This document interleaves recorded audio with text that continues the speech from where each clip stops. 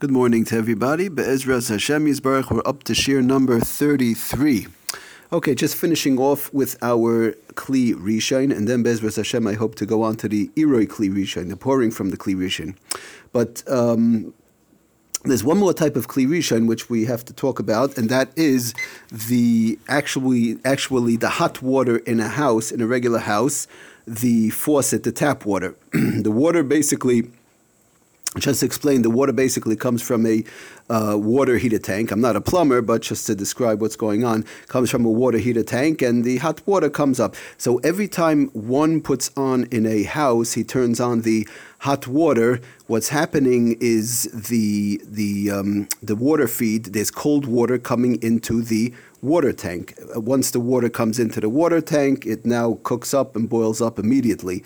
If anybody ever checked in the regular water tank that's attached to the boiler, or the regular water tank, hot water tank from a house, the water in there is usually, as far as I understand from what I've seen, is boiling hot in there, above the boiling point, which is 212. So basically, somebody turns on a faucet on a Sunday or Monday, hot water comes out in his sink, in his kitchen, and cold water then automatically gets pushed into the water heater tank in the basement or wherever it might be. Now, that water heater tank is a Kli Rishon. It's important we understand that, and that is when you're putting on the hot water, the cold water is coming into a Kli Rishon, and you're now actually causing, even though it's not in front of you, but you're actually causing cold water to come into a Kli Rishon, and that is actually an aspect of Bishul min HaTorah. You're actually cooking it up, and you're boiling up the cold water.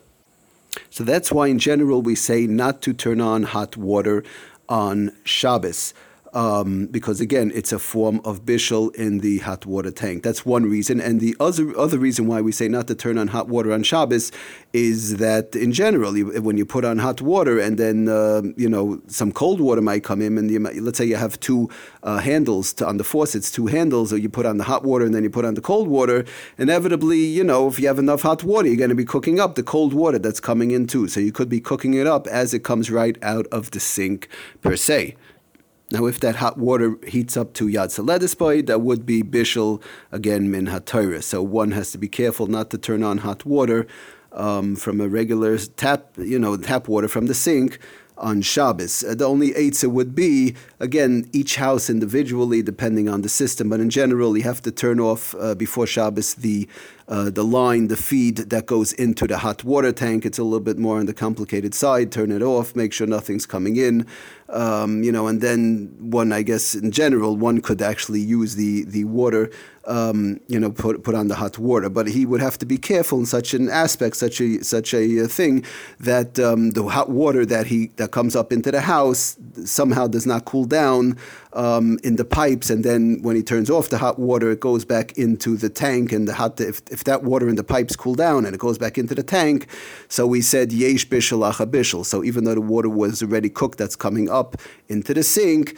it now cooled down and it might go back into the hot water tank. And if it's below Nitztan and Lagamre, like we said, the amount that somebody would like to have a warm drink, if it's lower than that level, if it cools down below the level of Nitztan and Lagamre, it would be a problem of yesh bishul acha bishul. So in general, one has to be careful not to put on hot water on Shabbos in his house. Now, there are those who say, sometimes in a very large apartment house when there's a lot of families and there's Goyim living there, there's non-Jewish people there with Jewish people, and could be the Goyim are using the water.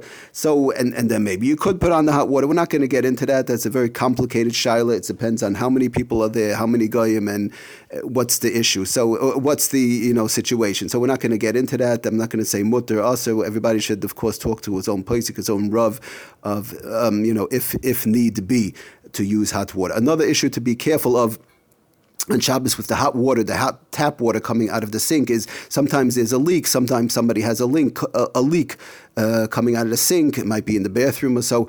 It could be cold water. But if it's hot water coming out, sometimes in the bathtub, sometimes in the sink itself, sometimes in the kitchen sink, and there's hot water coming out. And if it's a larger amount of hot water. Now, to go ahead and put on the cold water at a very low rate, that again would be cooking. It could be cooking on Shabbos, could be bishul on Shabbos. If it's small enough amount of cold water coming in and the hot water leak is quite large, it could cook up above Yatzaledis by the cold water that's coming in. So in such a case, what one should do, if he does have a leak of hot water and he doesn't have a chance to fix it, of course, before Shabbos, every time he does put on the cold water, it should be at full force. In other words, he puts on the cold water at full force, so even though there's a hot water leak, it's a small leak, unless it's a really major leak, but a regular small hot water leak, you put on full force the cold water, that will automatically bring down the temperature of the hot water, and it's not going to cook up the cold water, and there would not be a problem